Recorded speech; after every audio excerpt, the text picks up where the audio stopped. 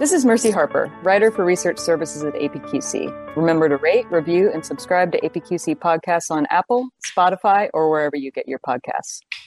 Today, I'm here with John Tesmer, Executive Director of IT at APQC, to talk about the people side of cyber risk.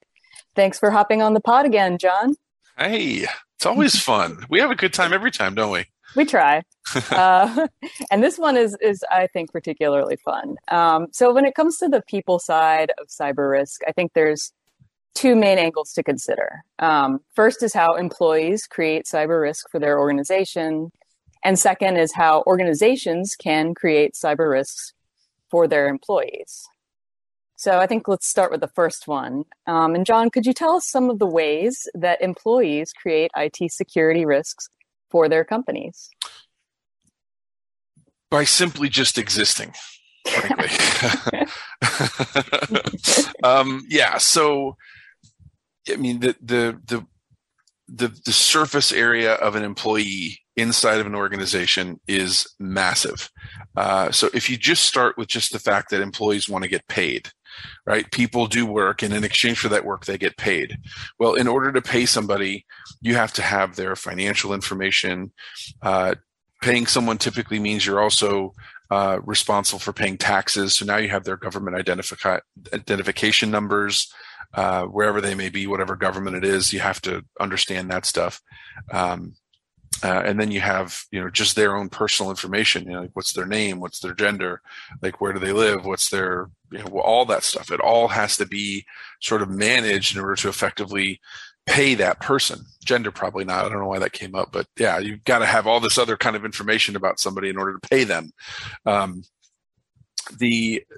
That part of it creates a burden of responsibility on the employer to manage that information on behalf of the employee, right? So it creates this sort of like the employer now has to create this like wall around their systems that allow them to like protect that information because that is valuable to outside parties who have not good intents, right? Bad intents.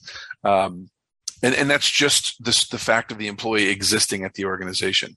Now, when the employee is doing the work of the organization, that employee basically has to have access to whatever systems, tools, and processes are required to do that work, which means that someone has to be, entitled to access a particular system that grants them access to information inside of that system, et cetera.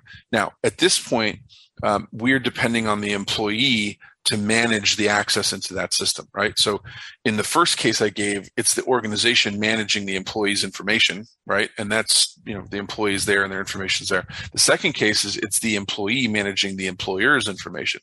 So I've got to, as an employee, manage and secure not only the access that I've been granted, but also the physical device I use to access it and the location I'm in when I'm accessing it and all these other things. So sheerly just existing creates a high burden for an organization, and then doing the mission of the organization creates even more burden, and that isn't even talking about all the human being mistakes that happen. Just people accidentally sending the file to the wrong person. Right. So much to think about. Yeah, exactly. It happened to me this week. Somebody copied me on an email. I have a relatively common name, John, right? And I got copied on an email that I should not have been copied on. It came from a vendor of ours who was intended for one of their clients that's also named John. And fortunately, it was a rather benign email, but that kind of stuff happens all the time where people get emails that they shouldn't get. Right. Yeah. All those little technology things that are supposed to make our lives easier by kind of auto-filling things, Yeah. Yep. And easily backfire. Yeah.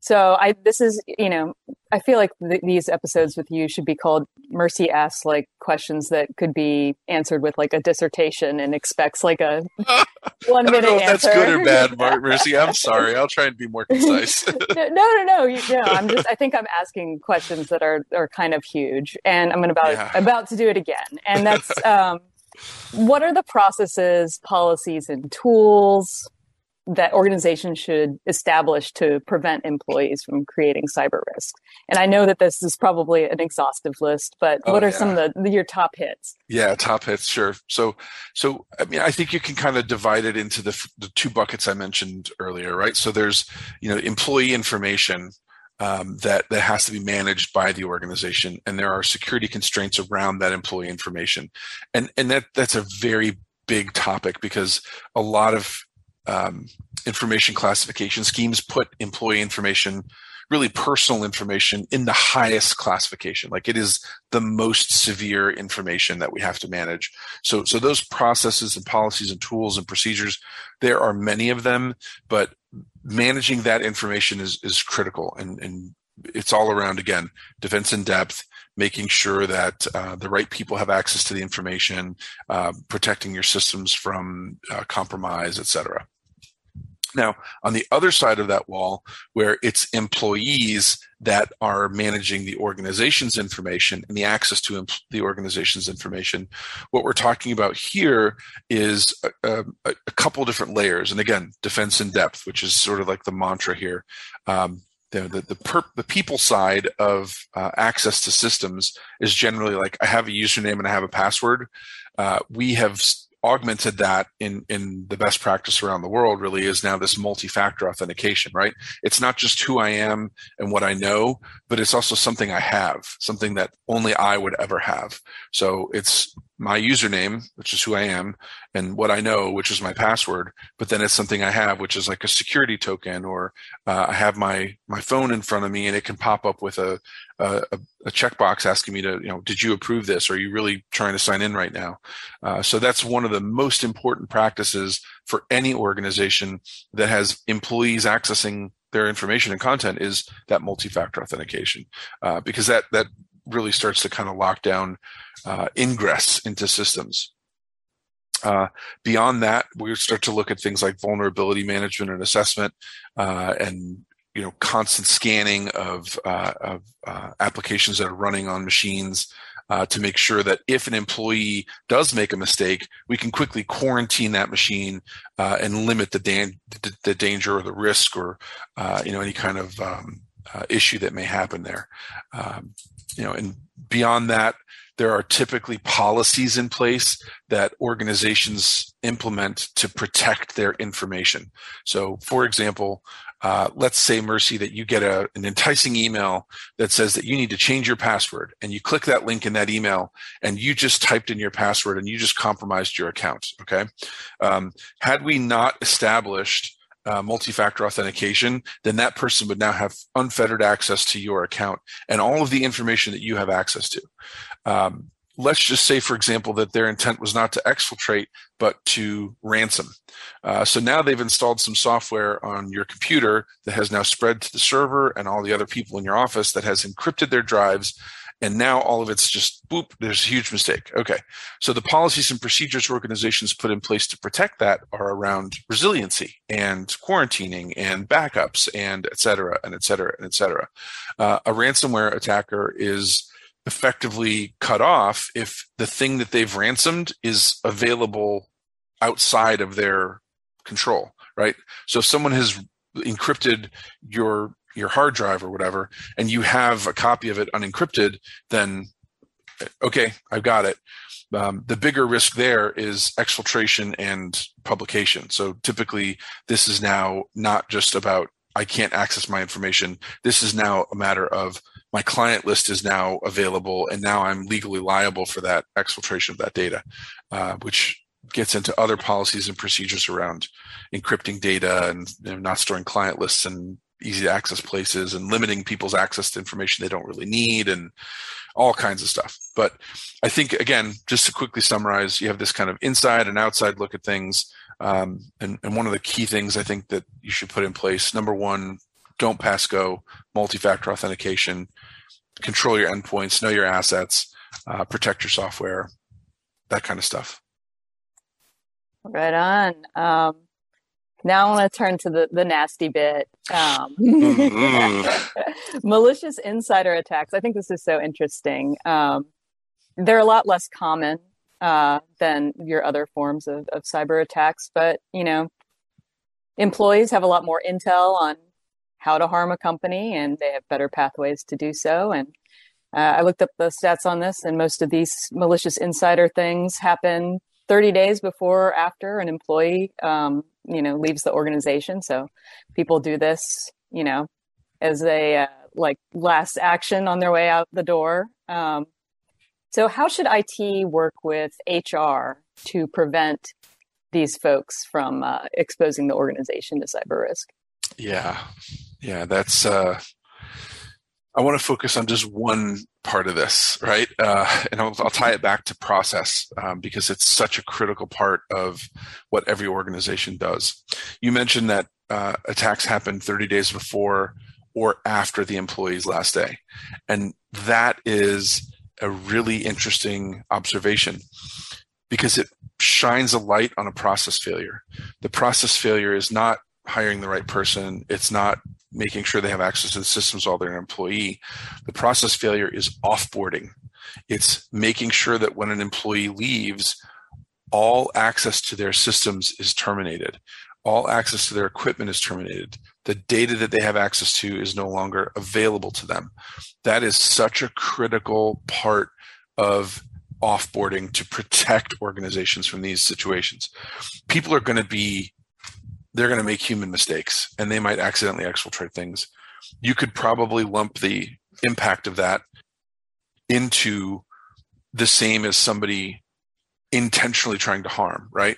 So it's whether it got out intentionally or accidentally, you still have to deal with it, and the steps to deal with it are the same. You just now, if it got out because of an intentional thing, there's a different criminal aspect that you have to deal with, right? Now I got to sue the guy that worked for me. But the impact from an IT perspective is generally still the same. Like the information's out there, I got to deal with it. But you can limit the exposure if you make sure your onboarding process is correct, right? So the onboarding process makes sure that people have access to the right information they're supposed to have access. They have controls on what they're allowed to access and policies that limit their access to just what they need to know. And then on the outside, as people are leaving, make sure the offboarding process is in place and protects the organization's assets as people are out the door. Now, this is probably one of the most difficult processes in an entire organization. And you might joke with me that I'm not being serious, but I'm for real, because this one process involves almost every single department in an organization. Okay.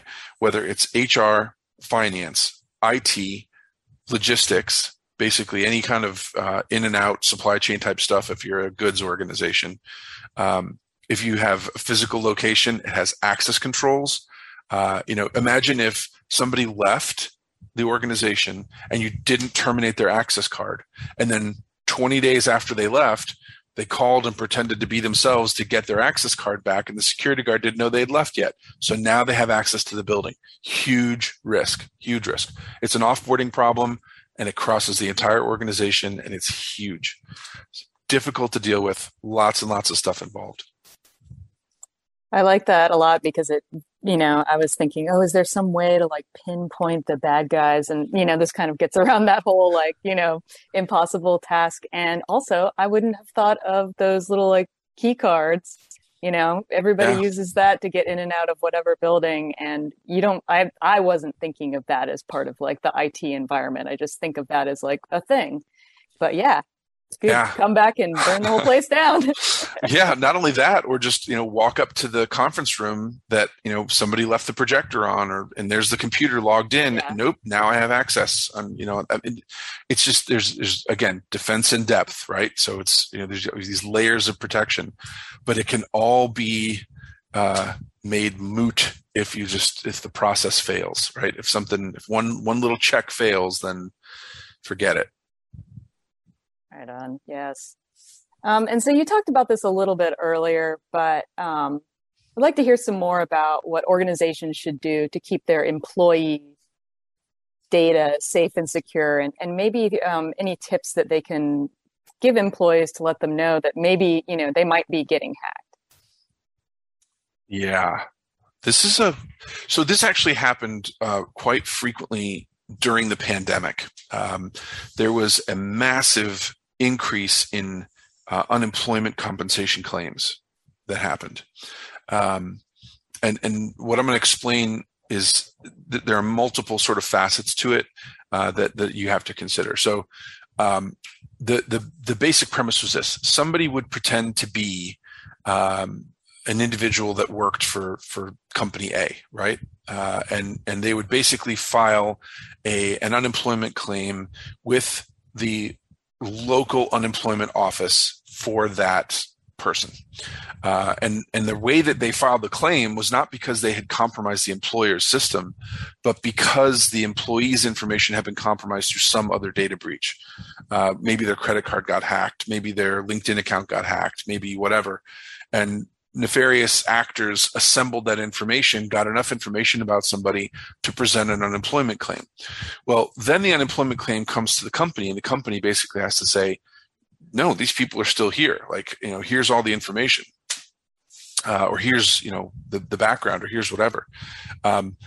So in the case of, somebody thinking to themselves like, oh my gosh, my employer got hacked. Somebody's filing unemployment claims on my behalf.